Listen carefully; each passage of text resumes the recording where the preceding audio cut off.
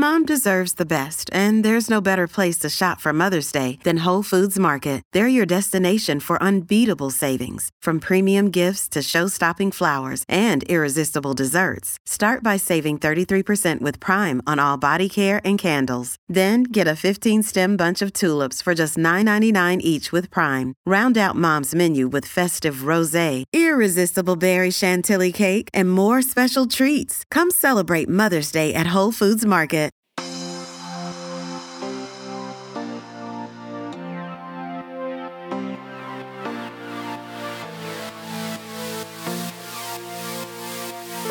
Hello, and welcome to the October edition of Outward. I'm Brian Lauder, editor of Outward, and this is your annual PSA, not PSL, PSA, that pumpkin is not a flavor. If you don't believe me, try eating the unseasoned flesh of your jack-o'-lantern and get back to me. Not a flavor. I would say it is a flavor. It's just not a flavor anyone would actually put in a latte. It tastes like earth.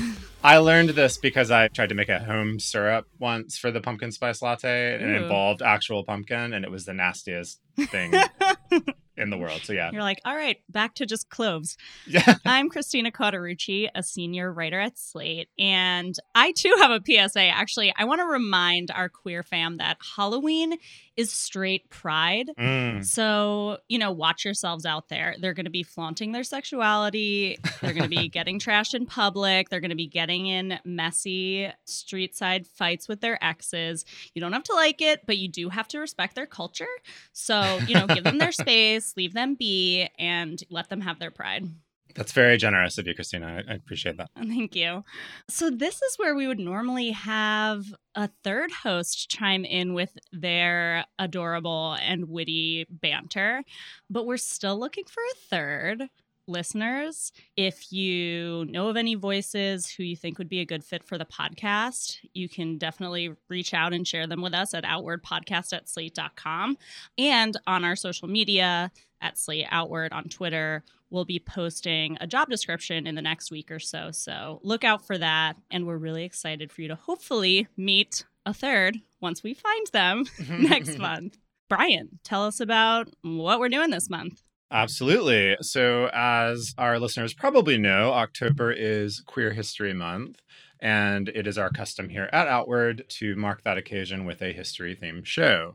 But hold on, if you think you've heard about as much as you can stand on Stonewall or the Mattachine Society, those sorts of things, stick with us. I can almost guarantee that you will leave this episode having learned about aspects of queer history that will be totally new to you. I would say that much of the segments we're doing today were new to me completely. So that's very exciting. First up, we're going to consider Pauli Murray, a pioneering writer, lawyer, poet, activist, and Episcopal priest whose life and woefully under-acknowledged work is the subject of a new documentary out this fall. In addition to architecting groundbreaking legal ideas and being generally ahead of their time, truly, on issues of social justice, Murray also sought to live their gender identity outside of the confines of their mid-century milieu. But are they rightfully thought of today as, say, butch or non-binary or transmasculine? And what are the politics of those choices? We'll be joined by writer Jude Doyle to discuss all of that. Then we'll turn to poppers. That's right, the smelly sex aid and 70s dance floor drug that, as Adam Smith shows in his wonderful new book, Deep Sniff, has wafted in and out of queer life for the past 150 years or so in ways that almost no one appreciates. So we'll crack open a bottle with the author today and try to correct that. But first, it's time for our usual round of pride and provocations. Christina, how are you feeling this month? I'm provoked this month. So this might be a sort of mini theme in my provocations, which, just to remind our listeners, we've named for, Bette Porter's seminal art exhibition in the L Word. I'm provoked by all the excitement around certain kinds of LGBTQ firsts. So the one that's provoking me this month is there's a fellow named Bretman Rock. Are you familiar with this person? I'm not. So apparently he has 17 million followers on Instagram. He's a known quantity to many people. Okay. Not to me. Not to but, me. Through the gay media, I learned, he's an influencer who has a reality show on MTV. And he recently became, to much fanfare, the first openly gay man to appear on the cover of Playboy. So this is it's a digital cover, whatever that means, not a print one. Right. Which I don't think Playboy even produces print covers anymore. Yeah, I think you're right. But so, we're all celebrating him in the LGBTQ community. And he told Playboy, for Playboy to have a male on the cover is a huge deal for the LGBT community. My question is it? Really? I don't remember voting on that motion. Mm-hmm. And it actually reminded me of something that happened over the summer when Lena Bloom became the first trans model to appear on the cover of the Sports Illustrated swimsuit issue. And there were all these headlines celebrating it. Lena tweeted, "This moment heals a lot of pain in the world. We deserve this moment. We've waited millions of years to show up as survivors and be seen as full humans filled with wonder." Mm-hmm. So, is the Sports Illustrated swimsuit issue particularly known for depicting people as full humans? Yeah, questionable. So I want to say I fully understand that people, especially trans women who belong to a demographic that is denied most of the time, like the full privilege of being seen as sexual beings, sexually attractive, it might feel revolutionary and satisfying and maybe even empowering. These are all arguments that have been made for cis women, straight cis women who haven't been seen as traditionally sexually attractive. But I feel like both Lena Bloom and Bretman Rock are inventing significance or like a queer victory where none really exists. And I would question their desire to find that sort of empowerment within these specific institutions that have made their name, like degrading women, being homophobic, reducing women to sex objects, causing them body shame, perhaps promoting the kinds of narrow views of sexual beauty that have excluded these people in the first place. And that I don't think it's subversive or even progressive to be asking for access into these sexist institutions. Yeah, my thought was totally that it is retconning like dignity and oh my God, yes, important into the institutions. Like, yes, actually, I would hazard to say that probably the public relations teams or editors of these magazines see it that way to some degree. It's like, now we're doing this queer representation move, which makes us, in retrospect, seem somehow on the right side of history, even though up until today, or recently anyway, that wasn't the case. So yeah, that's very tricky. You want to give people their props when they feel like they've done something important, but the context does matter. Right. And, very, very limited shade to, Bretman Rock in this situation. Yeah. Because, I hope his show does really well. I want all LGBTQ people to get their money. But to your point, and this is a question I always ask myself when a traditionally sexist or racist or homophobic, transphobic institution does something that's putatively good, the question for me is, who is getting more out of this, us or them? Queer people or Playboy? Mm-hmm. So Playboy clearly gets to look really progressive, possibly opening its doors to some more queer readers. And queer people get to be on Playboy and to now right. be like lending our cultural capital to an institution that has caused a it has been disproportionately responsible for the suffering of women and queer people. I don't know. It provokes me. I'll say that. Yeah, it's provoking for sure. How are you feeling? I am feeling a great deal of pride this month. I don't know if our listeners have encountered this yet. And I want to thank ally of Outward and my friend Kelly for sending this to me because I wouldn't be aware of it either.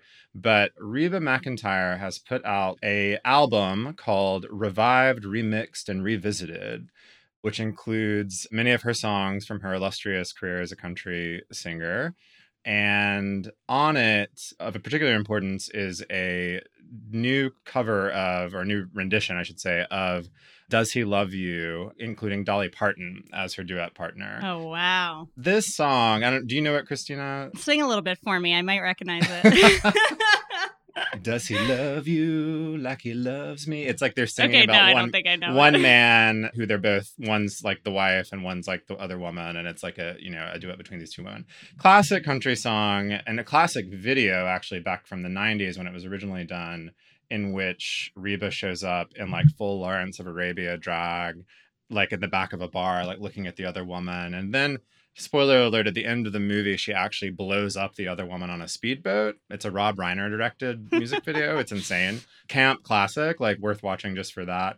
And this new version, Dolly Parton is the duet partner. I think it was Linda Davis was the original one, but Dolly, which of course is exciting on its own and gay on its own, like just have gay interest on its own. But it's a beautiful duet. Also on this album are like 6 club remixes of Reba's country songs. I'm sorry, 6? 6, I believe. Wow. Like club remixes, including my go-to drag karaoke performance number, Fancy, that you may know, put to like it's kind of a bop, honestly, like to this crazy like club beat, but incredible work. And so I'm just proud of the existence of this thing, but I am also proud of the gays that were surely involved in the making of it. Mm-hmm. I didn't even bother to do research on this because I just know it. I know it in my soul that there were gays around Reba. Like, you're risking like a defamation lawsuit here. Yes. If there were only straight. That's how confident you are. Gay is no longer defamatory, Christina.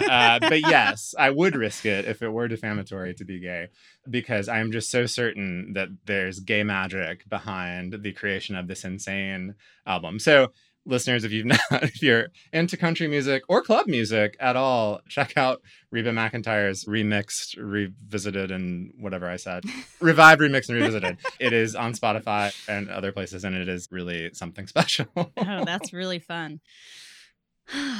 One more order of business. Slate is celebrating its 25th anniversary, and we've got a little party favor for you. If you want to join Slate Plus, which you should, and which we would be ever grateful to you for, you can get $25 off. That's $25 for our 25th anniversary. $25 off a year of Slate Plus. That's only $34 for a whole year of no ads on Outward or any other Slate podcasts, unlimited articles on Slate, bonus segments, a special newsletter. The hits will keep on coming, and, you'll be supporting us and the journalism you love. You can go to slate.com/outward plus, and we'd be so grateful for your support. If you're struggling to lose weight, you've probably heard about weight loss medications like Wegovy or Zepbound, and you might be wondering if they're right for you.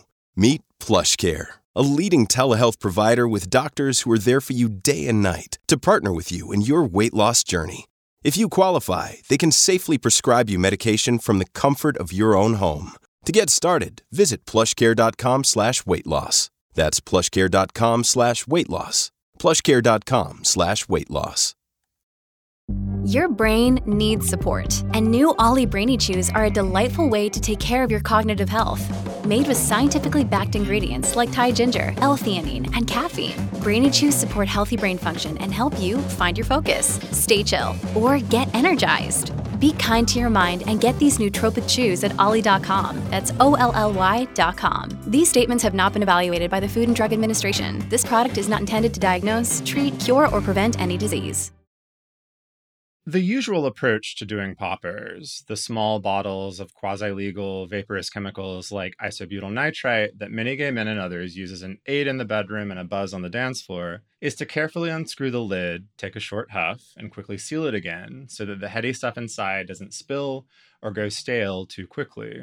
But in his new book, Deep Sniff, A History of Poppers and Queer Futures, writer Adam Smith smashes the bottle and allows poppers to diffuse across his pages and throughout queer history, much as they're rumored to have done through the air ducts at Studio 54.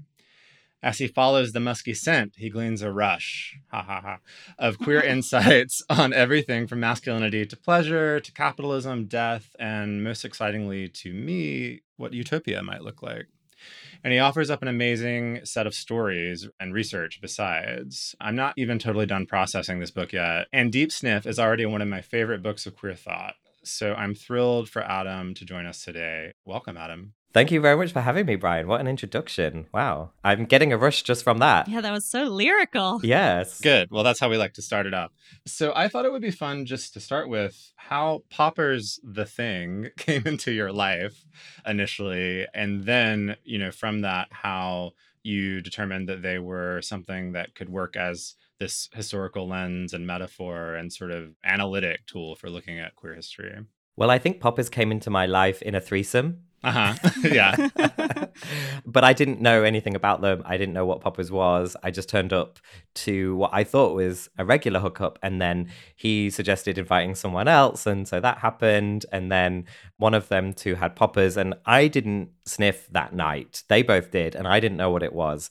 I hadn't heard of it before, and I was just like, no, I'm pretty overstimulated as it is. I'm enjoying this, and I'll leave that be. So I had a good night, and then obviously I must have investigated and found out more about it. Yeah. I bought some myself because I had them in the house when I was alone at home one New Year's Eve, which was when I first would say that I got into poppers, because I was just basically cruising around porn sites on New Year's Eve by myself, and I came across some porn that had quite heavy popper use in it, and it was like those instructional videos that show lots and lots of orgy clips to you and tell you when to sniff your poppers, and I did that. Poppers trainers videos, yeah. That's helpful. Yeah, so very helpful. And the fireworks were going off outside as well. So yeah, that was when I kind of really got into poppers as part of my solo sex life. And so from there, you sort of ascertained what their pleasures can be in that context. How did you then, go on to realizing that they were something you could use to write about all of these subjects that you write about in the book? Well, what I discovered was that poppers are ubiquitous among gay and queer subcultures. Like, everyone knows what poppers are, even if you don't use them.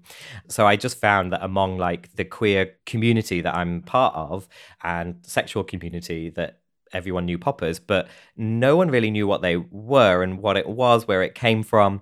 And it's interesting how they're quite stealthy in that regard. And they're also stealthy in relation to the mainstream. So I think it's probably safe to say that most people don't take cocaine, but everyone knows what cocaine is. And everyone has seen cocaine a million times in TV and films, and they've got cultural associations with cocaine. And yet poppers in the mainstream just don't have that at all. Or if they do, it's just something like a joke or a giggle or something. That's what people think about when they think about poppers. So that was just interesting to me, that even among the people who were doing them, there wasn't very much information. So that was, I guess, as a writer, that was just a call to action, really. I was just like, okay, I'm going to look into this. Yeah, a hole to fill, as it were.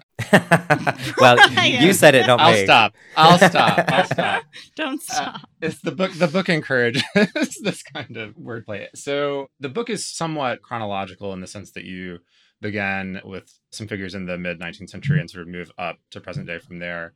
I wonder if you could tell us a little bit about two gentlemen. I'll read a passage here from that early period. What links these remarkable triple-named men, Thomas Lauder Brunton and Carl Hendrik Ulrich, is that in the same year they both saw the potential of our bodies to be eased from suffering and to live fuller lives. Brunton and Ulrich were innovators who have especially helped queer souls to enjoy their bodies individually and with others. I'd love for you to tell our listeners about who those guys are if they don't know, and what you mean by that last beautiful sentence there. Well, Thomas Lauder Brunton is the Victorian daddy doctor who is responsible for giving us every poppers hit we have today. And if you Google his name, you'll find a picture of him, which I recommend you doing because he's pretty handsome. And he was just a doctor in Scotland who was interested in converting scientific research into medical practice, which in the 1850s, 1860s it was not brand new, that idea, but there was quite a lot of trial and error going on and a lot of hit and miss going on. And he was like, look, there's a lot of scientific research that's going on into the basic functions of lots of substances. And we as doctors know that there are certain problems in the body that require certain substances with functions that can correct those problems in the body.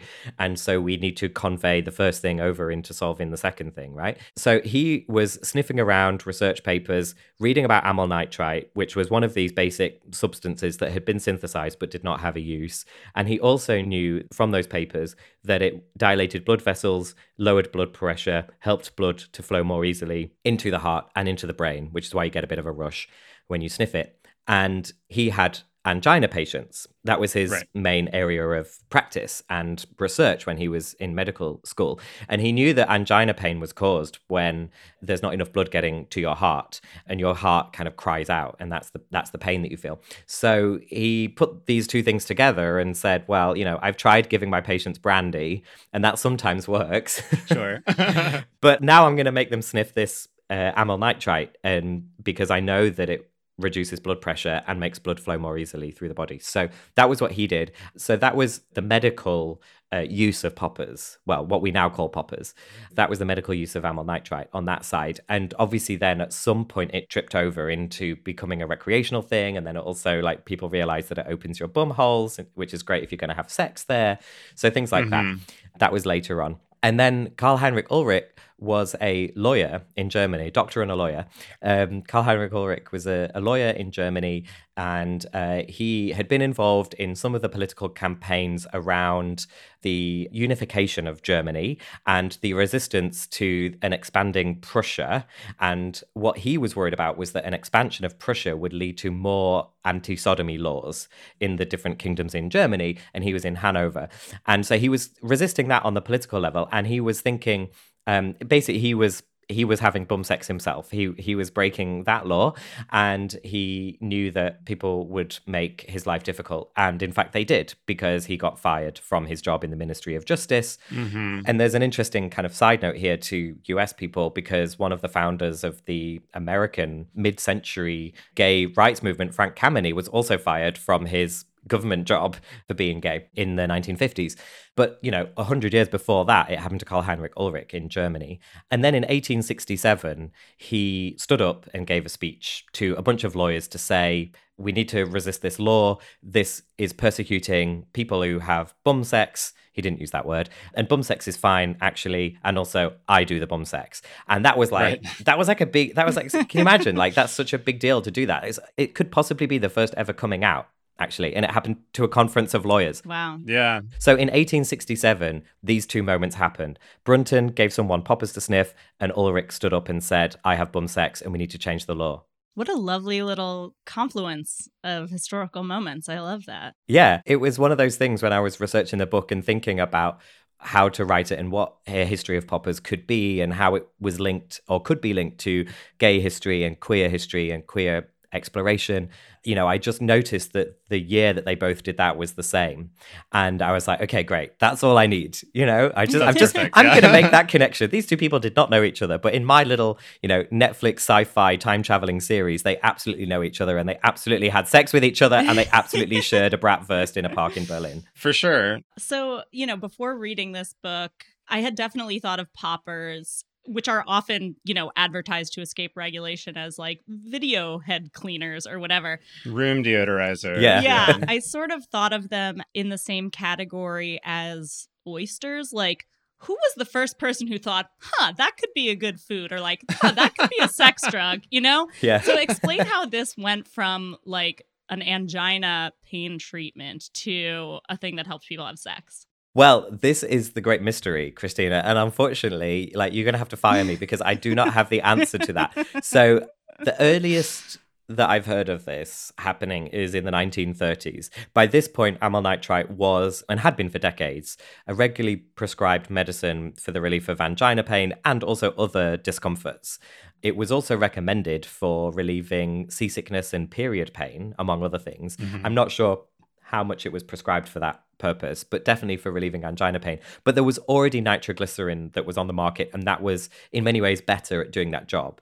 And so amyl nitrite was probably waning. But the earliest that I've heard of, and this is just a rumor, is that at some point in the 1930s was when medical students started to use it recreationally. Now, that would make sense because they would obviously have access to it. And also, we know what students are like. The randy little fuckers. So it's possible that happened. For sure, we know by the 1960s, probably in the 50s, when, more and more gay people were concentrating in places like San Francisco and New York. And definitely by the 60s. Of course, by the 60s, everyone was doing anything and everything. So there's quite a big period of time there where it's unclear and we can't pinpoint the moment or the place or the person when poppers were used for bum sex for the first time. But I actually quite like that mystery. I quite like the fact that it's a sort of ephemeral thing. You can't hold it. We know that it happened, but we don't know where and when. And it was probably in lots of different places roughly around the same time, as these things tend to be. That's not to say that I wouldn't accept a research grant to actually do the work and find this real information out, but we can't pinpoint it exactly. And there's something in there about the fluidity of history and our bodies and how we use things. Yeah, we need coins for that research. So if anyone's listening and wants to give Adam, yeah, this is a pitch for both a grant and a Netflix series. Yeah, and a Netflix series. Exactly. So since you brought us up to sort of the 60s, 70s, I'd love for you to talk a little bit about how poppers came to be branded and marketed sort of back to, the community that maybe started using them without needing that sales aspect, but certainly some business people took advantage of the desire. And I'm thinking also that you could talk a bit about like the bottles themselves, how they looked, and what you write really well about in this period, the 60s and especially the 70s, the emergence of a kind of gay masculinity that is built around this Tom of Finland image, but built around poppers in a lot of ways. I have this bottle of Blue Boy here. Blue Boy original. Are you going to take a hit, Brian? Not right now, not on air, but this is a newer one. And I noted that they've changed the design. It doesn't have any of the kind of masculine, like big bicep or whatever it would have had in the past, which is interesting. But tell us about how poppers began to be marketed with this sort of patina of masculinity around them in the mid-century. Well, the concentration of gay men, especially in places like San Francisco, New York, and London, in rich countries like the US and the UK, meant two things, I suppose. One is that there was an ever-increasing assertion from that community that, we're here and we're queer and we'll live our lives. And also we can run the coffee shops, we can teach kids, we can be the lawyers, we can do everything, And anyone who's seen the film Milk knows how that sort of happened in San Francisco. And that was something that Harvey Milk specifically talked about. And obviously that is very much in the Castro, in a very concentrated gay community.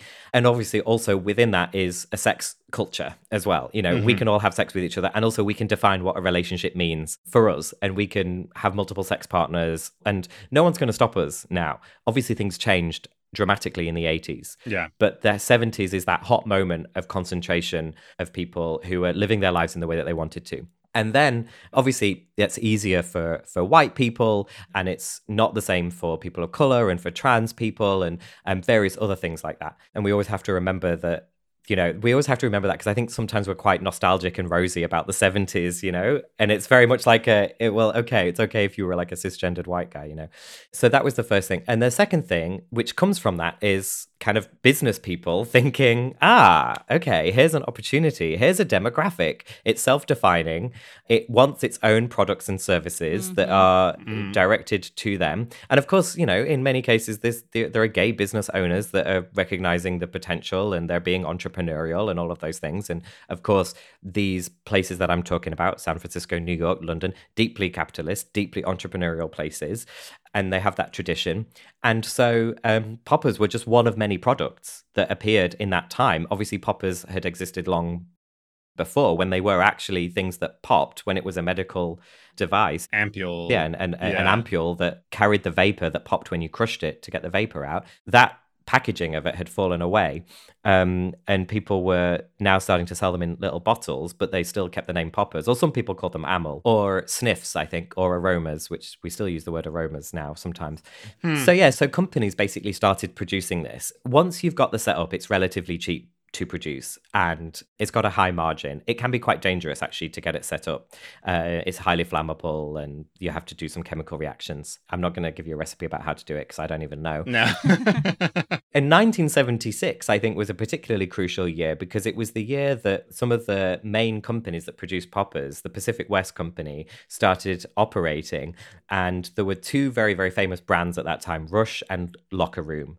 And those brand names still are in existence today, as well as I say in the book, brand names like Starbucks and Microsoft, which were also founded in 1976. So if we think about the history of, like Western 20th century capitalism and business and branding, I think that there was a particular hot moment there.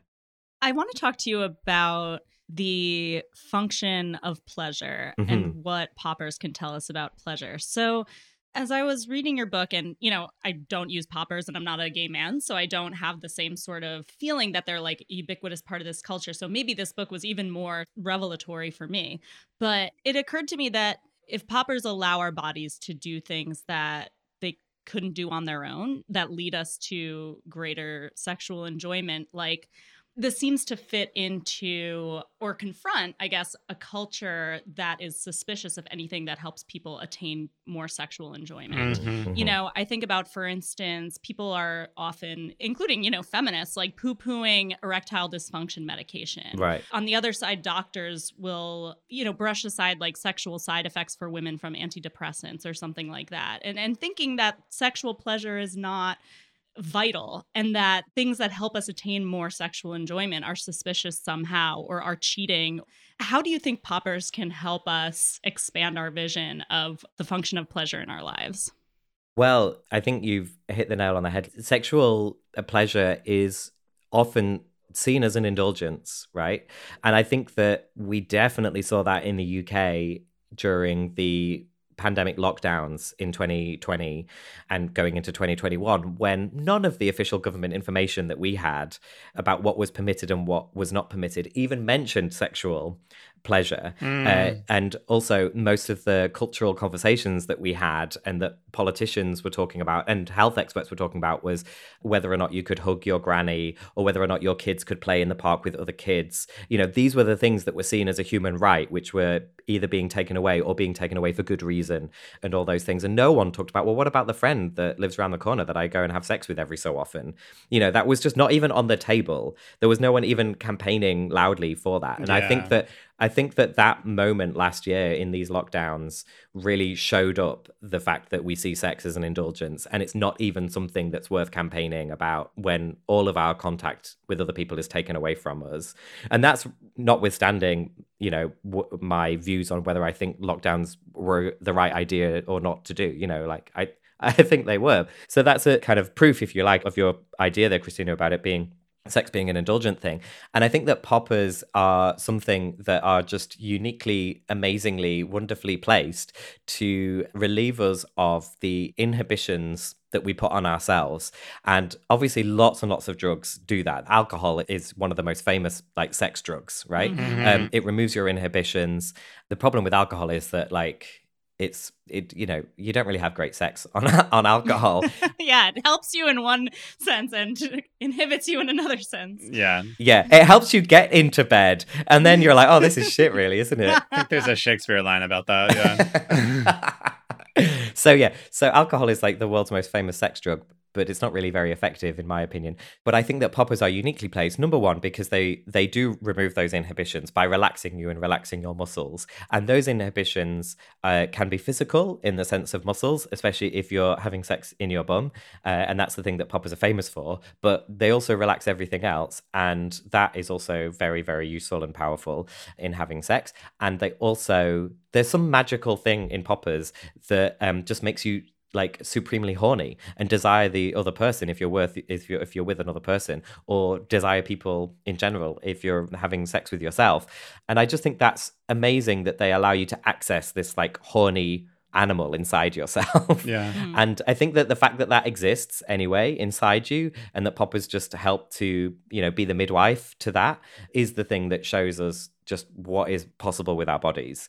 I guess that begs the question then, well, what is it about me? What am I carrying, either emotionally or physically or even politically? What am I carrying around me that is holding that back most of the time? Yeah. Wow.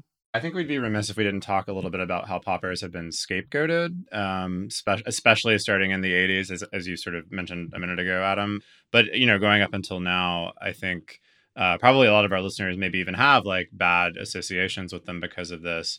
This is not in the book, but I just read an interesting article, or it's an excerpt, I guess, from Peter Staley, the ACT UP activist's new memoir, about how in an original script for Dallas Buyers Club, the movie Poppers, there was going to be a scene where one of the characters does poppers and then dies, has a nosebleed and dies on the floor. And Peter fought to have that taken out of the movie because it was such a trope of AIDS discourse back in the day that Poppers calls AIDS. So I wonder if you could just talk about a little bit about how they've been maligned unfairly over the years.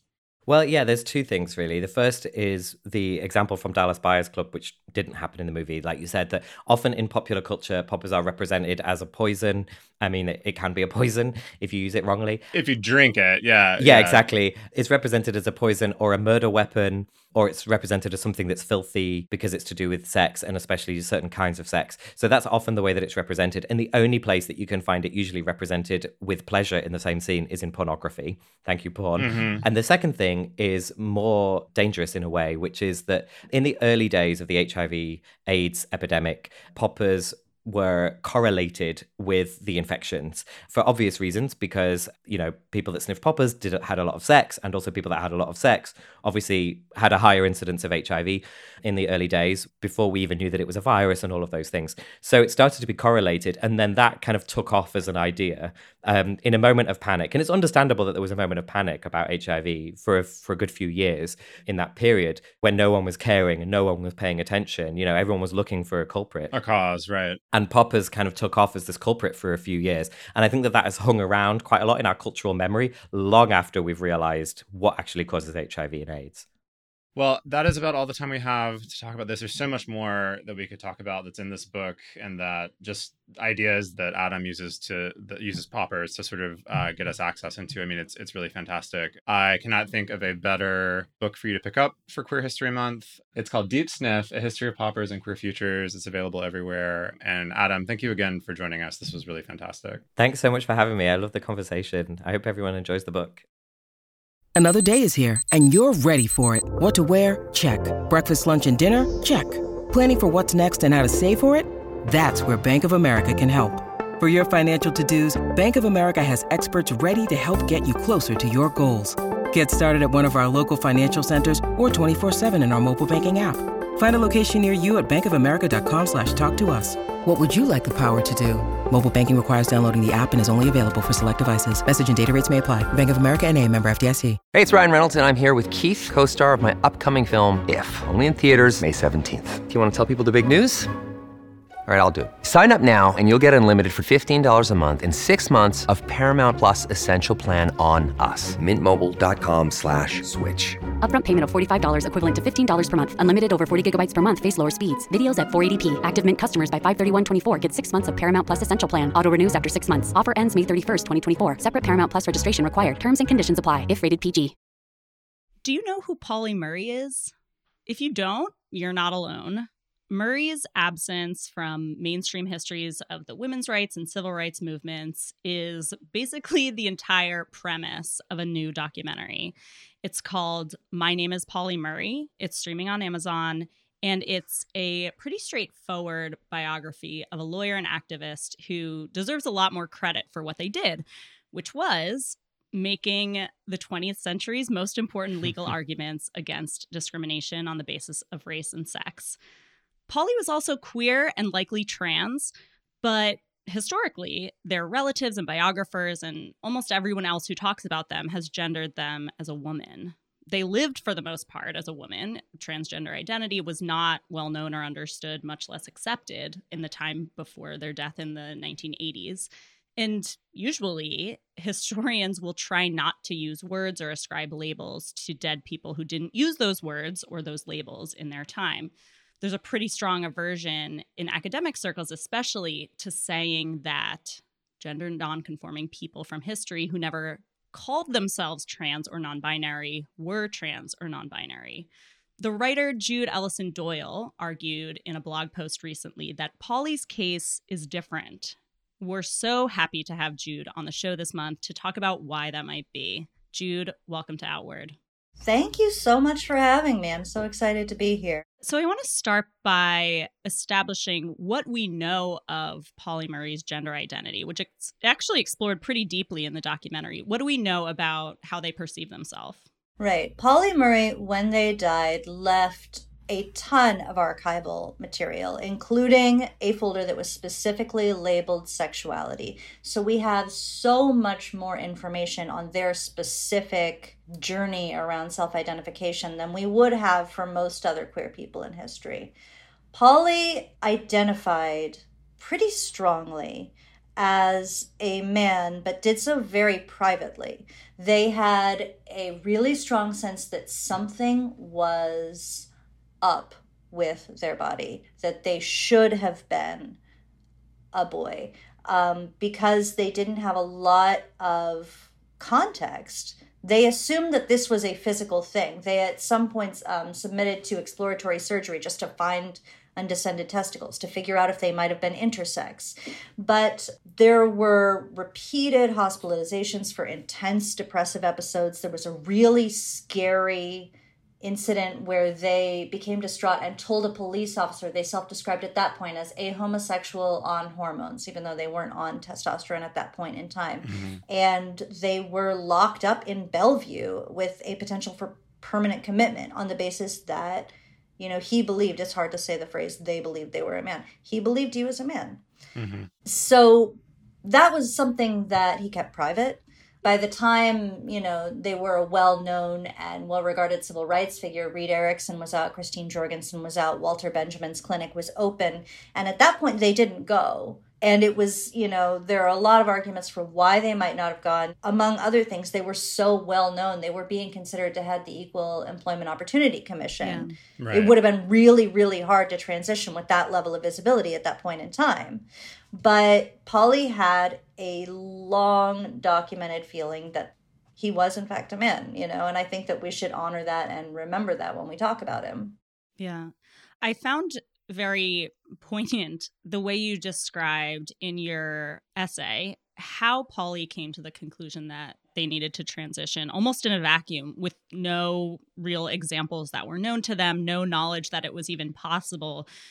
You know, how would you describe the way they sort of invented this concept of what they thought they needed to do? I just wanted to add to that, just for our listeners, like there are letters that show that they almost invented like the idea of hormone replacement therapy, like out of it's like they knew to ask for testosterone even though it wasn't a procedure yet. So it's just a testament to how incredibly insightful this person was.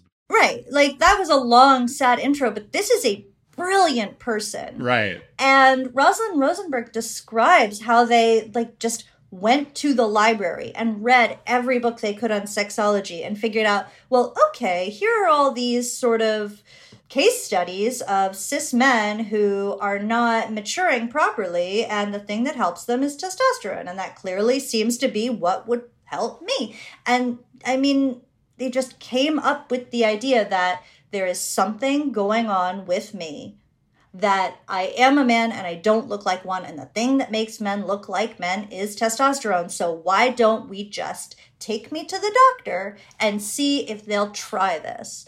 You know, their correspondences with doctors are really moving, you know, because there's just this aura of a person really trying to maintain sort of a chipper, like, hey, bud, let's see if we'll try this with me. Are you in an experimental mood?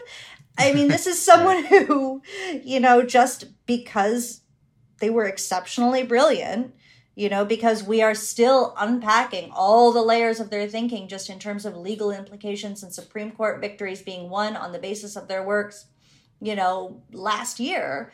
They just sort of figured out without any confirmation from the outside world who they were and what they needed. And they just happened to have landed in a place and time where nobody else was ready to understand what he had pieced together basically out of nothing, out of going to the library. Yeah. How do you, I mean, this is a kind of big and perhaps unknowable question, but I'm curious. I'll ask it nonetheless. How do you think that this experience of sort of frustration in this way inflected the work? I'm curious if you see any connection between those two things. Right. I mean, it's so clearly, it is reflected in the work. It's, you know, it's not something that they talked about really overtly. But there's that statement when they were excluded from Harvard on the basis of having been assigned female. Right. They just wrote back like, look, I would gladly change my sex to meet your requirements, but I cannot do that. You need to change your mind.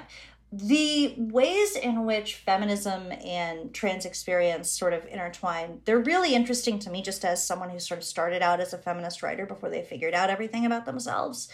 And you can see that Polly's frustration broadened out their empathy considerably. In law school, there are all these stories about them feeling like nobody is listening to me in class because of my voice. If I had a deeper voice, people would listen. You know, that this sort of obsessive dysphoric feeling that their voice doesn't sound right also sort of bumps up against the fact that, like, well, cis women with these voices don't get listened to either.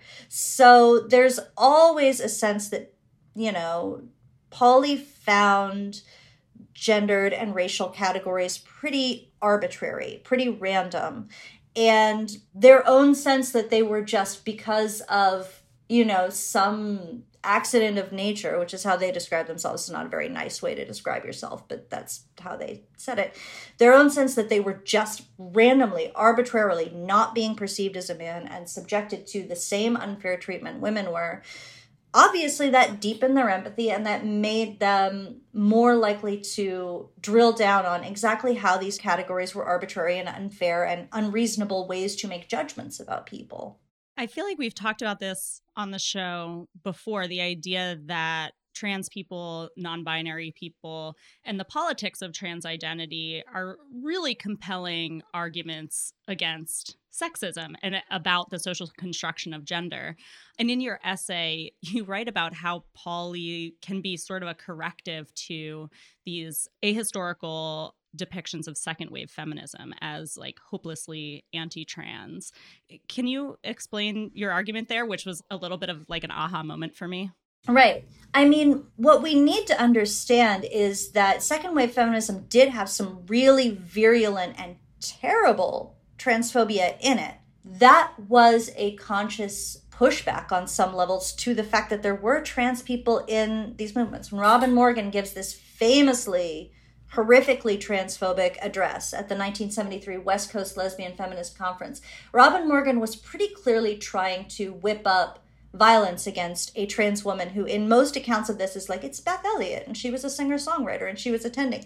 Beth Elliott was not attending that conference. Beth Elliott had organized that conference. That was like her conference, and Robin Morgan came in and tried to throw her out.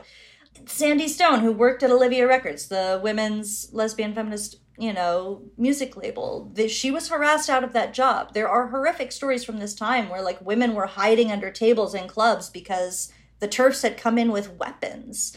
But that was a takeover of a movement that was not and need not be trans exclusive in its principles. Mm-hmm. When a lot of contemporary TERF rhetoric, you know, is like, well, women's sex-based rights, women's sex-based oppression, the idea that sex is a specific site of unfairness.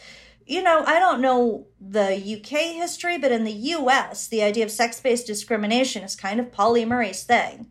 You know, that is Pauli Murray decreeing that sex is an arbitrary category that does not tell you anything about that person. That's a trans insight. Yeah. When, you know, when that's a pretty fundamentally trans insight, that being assigned a certain way at birth doesn't say who you're going to be. Mm-hmm. You know, he was able to come to a pretty radical understanding of that.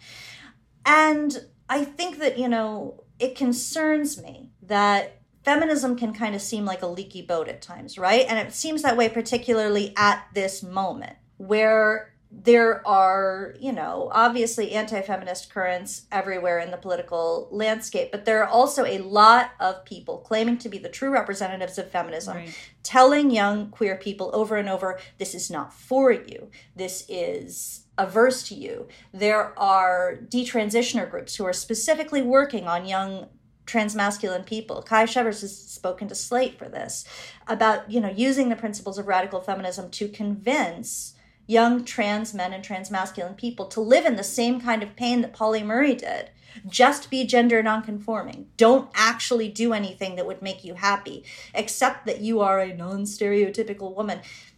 It bothers me that there has been a takeover of a movement and a history that, when viewed in its proper light and in its historical context, was always queer, has always depended on the work of queer people, and if taken to its logical conclusion, necessarily pretty often leads explicitly to trans-supportive, thinking. That just acknowledging that, hey, Pauli Murray existed and they were almost certainly a trans man and that's performative, and that might make us feel better. What I really am interested in is going back and seeing that, these arguments are inherently and deeply trans, and there is no reason that they should be taken away because there's been a malignancy in the feminist movement that has twisted this logic and used it to harmful ends. Yeah. At the top of this segment, Christina laid out, I think, the consensus around how we're supposed to think about referring to people in the past in terms of pronoun uses specifically, but also other terms.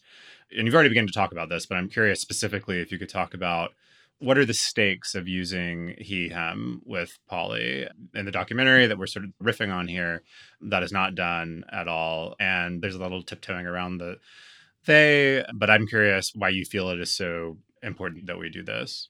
Right. You can probably hear it, in the awkwardness of this interview, that there have been different arguments for how we talk about Pauli. So I think in the documentary, Raquel Willis makes a really compelling argument that Pauli is best referred to as they or as Pauli, which is a respectful way to deal with someone who never got the chance to tell us how they would like to be referred to. And I mostly heed that. I'm also interested in the argument made by a scholar named Naomi Simmons Thorne, which is just that the persistent use of the she is like this sort of historical denial to see what we are seeing. This is a giant file folder filled with records of someone deeply needing to and wanting to medically transition. Pauli left that for us. Pauli wanted us to know that and to factor that into the story of who Pauli was. And I find it really awkward, that if I read, for example, Rosalind Rosenberg's biography, which is beautiful and wonderful and a treasure trove of information, which also uses she insistently, I start to misgender Pauli in my own speech, right? That it seeps in.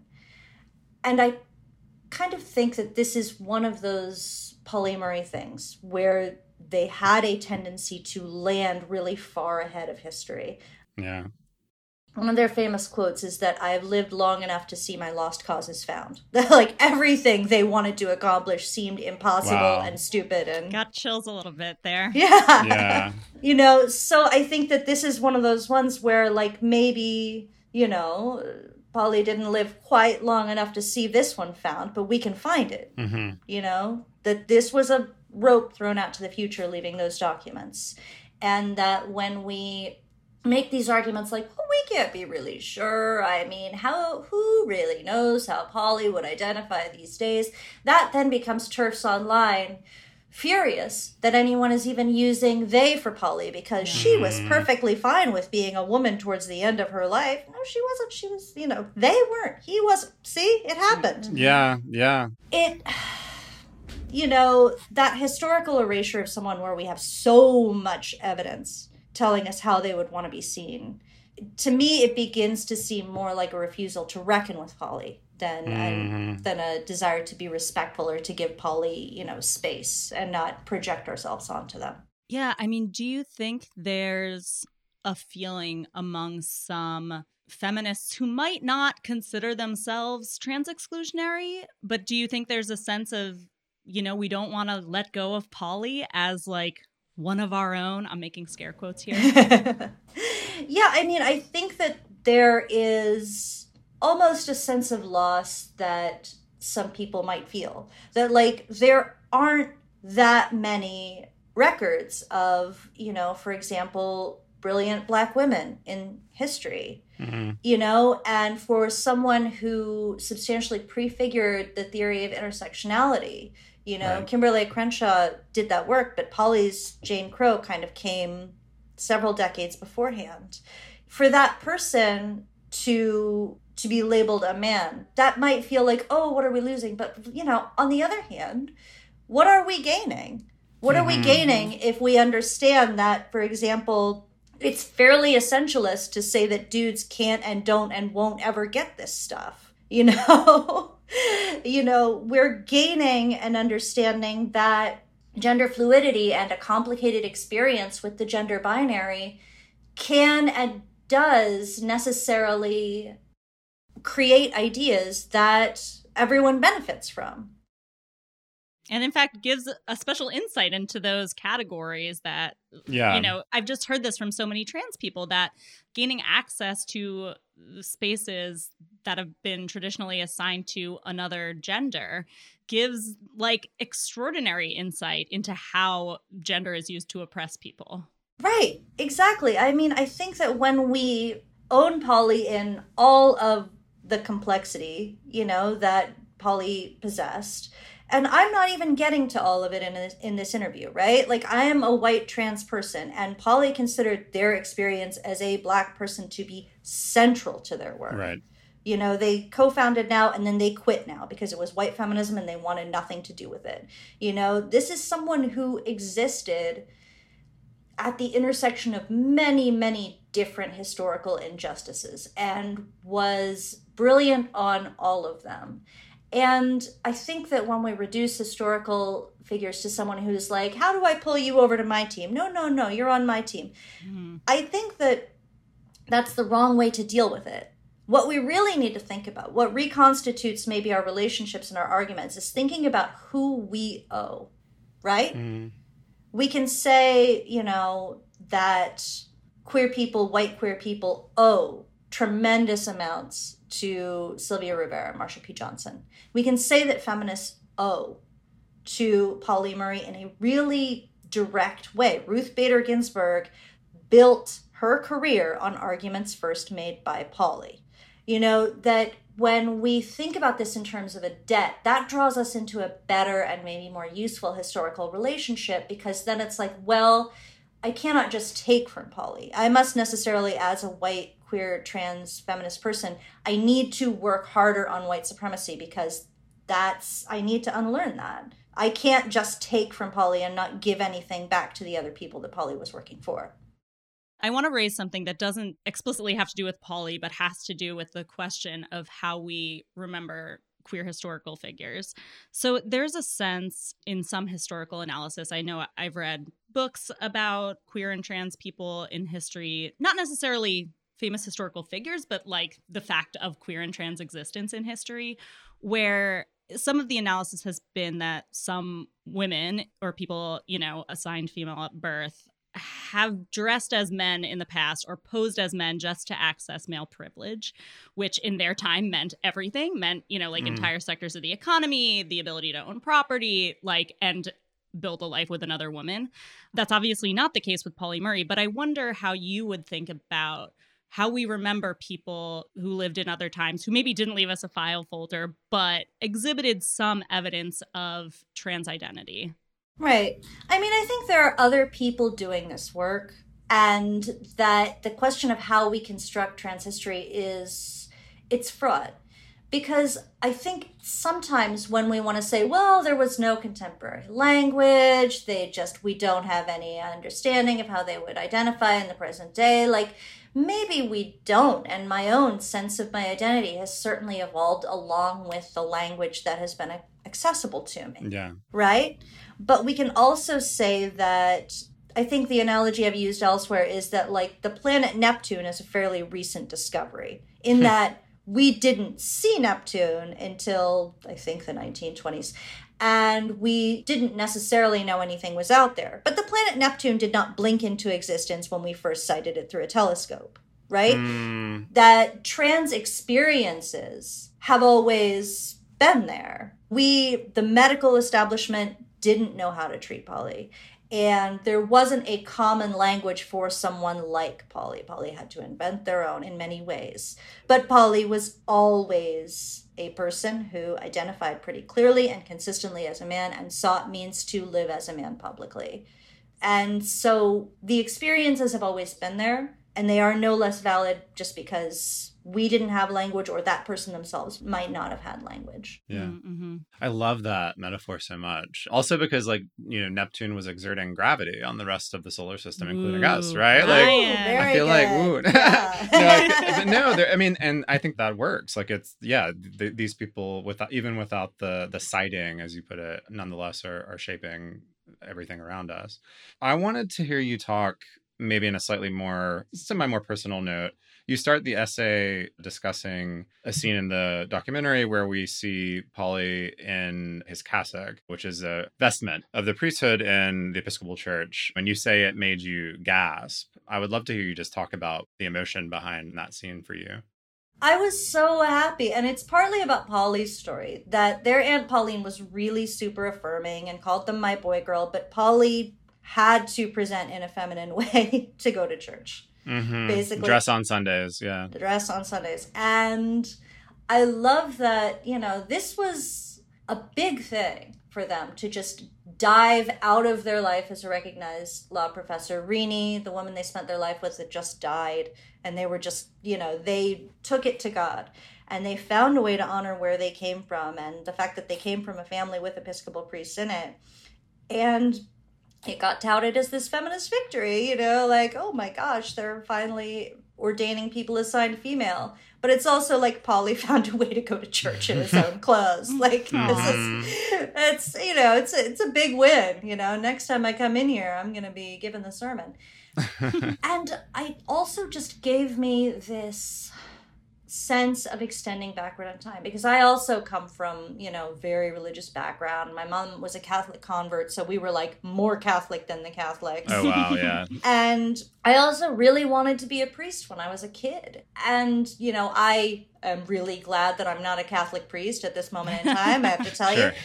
But the sense that other people had asked the same questions throughout history, and that other people had come up with solutions, maybe even better solutions. That, I think, is something that we deny to ourselves, to trans people, to queer people, when we refuse to acknowledge our own history. Just the idea that someone else had gotten really mad because they couldn't be a priest, and they'd gone through this whole life arc of being a feminist, and then finally found a way to be a priest. The idea that my own questions aren't unique or strange, and that I don't have to just flail around and make up my own answers, that's, for me, I'm someone who's transitioning in their 30s, which is not late, but it's not, like I've had a whole youth of this.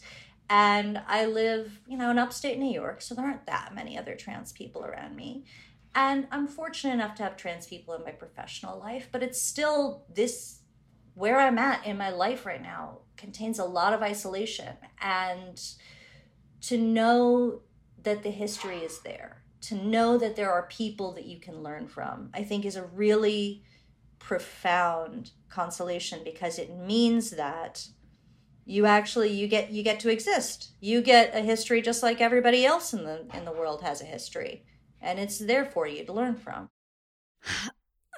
A little tearing up there. Yeah. I'm so grateful for Polly Murray, and so grateful for you for joining us, Jude. Thank you. Oh, thank you so much. Jude Ellison Doyle writes a blog at Medium. The essay we've been discussing is called "We're Still Not Seeing Polly Murray." That's about it for this month. But before we go, we have your usual monthly updates to the gay agenda with 2 bonus entries from our guests. You're going to have a really stocked and stacked month ahead of you. Lots to do.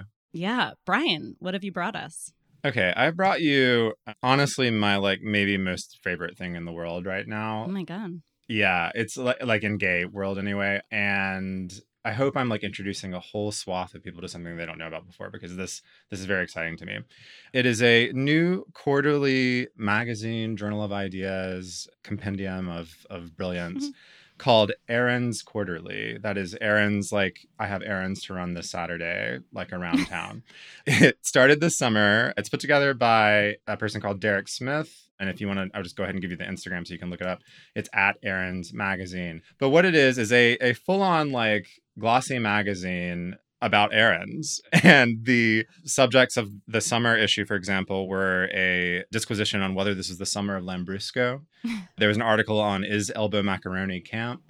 There was a series of power poses for running errands when you're out and about in the town and perhaps get photographed, what you would want to look like. Oh my God. A consideration of Albert from The Birdcage and his famous scene of errand running. So that was a summer issue. The fall issue has just been announced, and it is going to focus on The Hours film, which has some famous flower buying errand scenes, among other things. So I just want listeners to know about this. It is a really funny, campy project. You can get it in a glossy magazine. You can also just look at it online, of course, digitally. And the proceeds from the donation you sort of make to get, especially the glossy one, go to various queer charities. The money is going to a good cause, as well as giving you this really hilarious magazine. So check out Errands Quarterly on Instagram. Wow. I'm going to immediately subscribe. Yeah.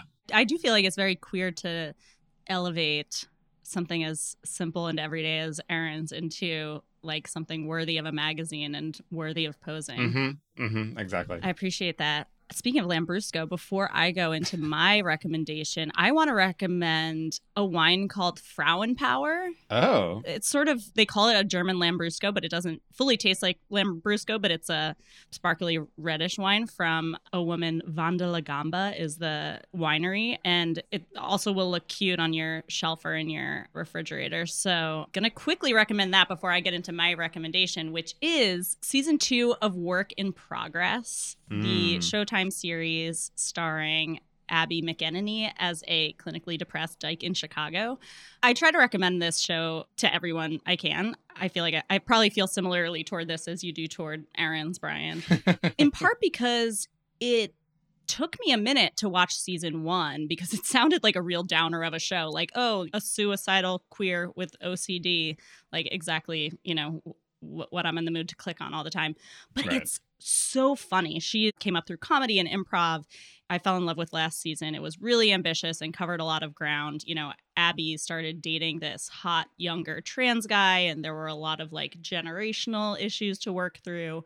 She confronted and kind of befriended Julia Sweeney, who played the, you know, historically offensive character Pat on SNL.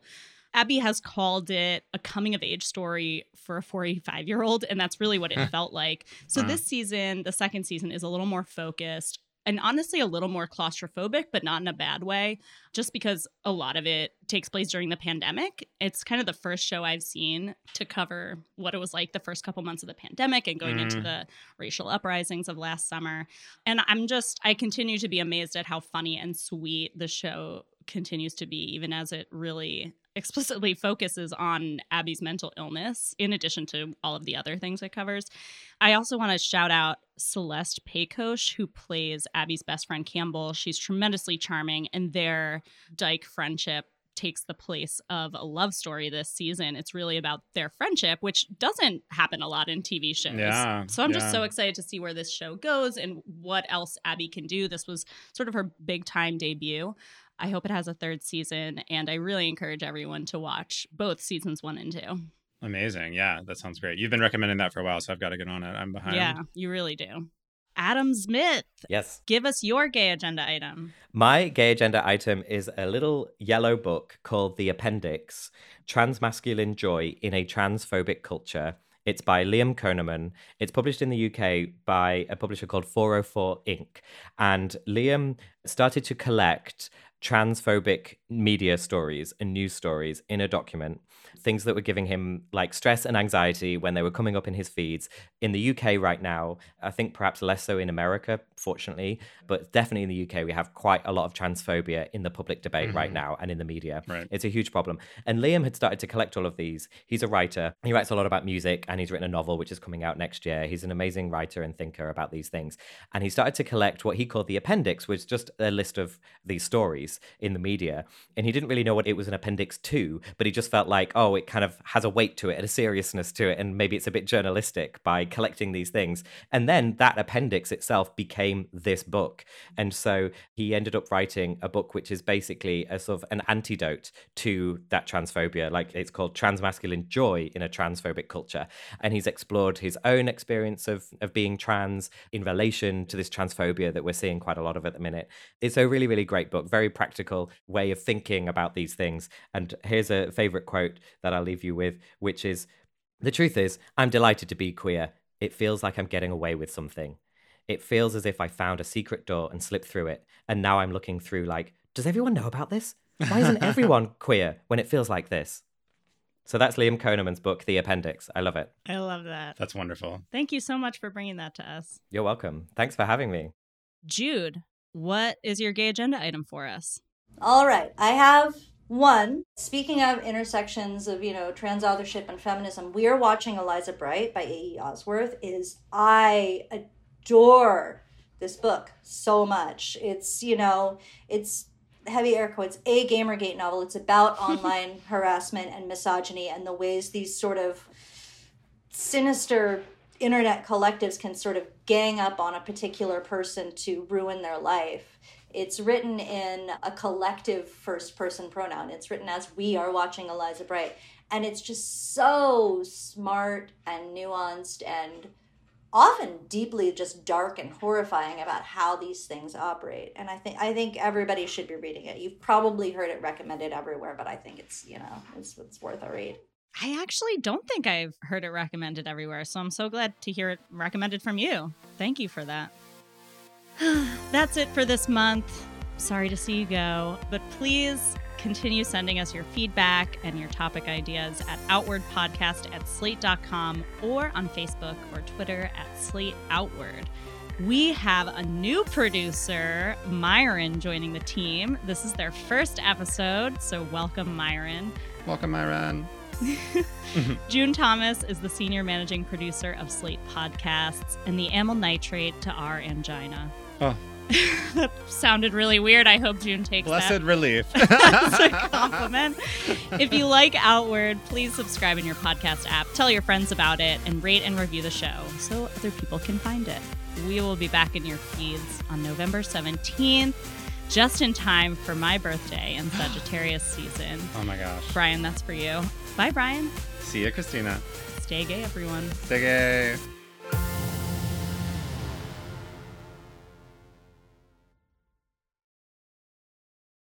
With Lucky Land Slots, you can get lucky just about anywhere. Dearly beloved, we are gathered here today to... Has anyone seen the bride and groom?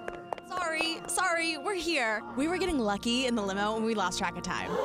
No, Lucky Land Casino, with cash prizes that add up quicker than a guest registry.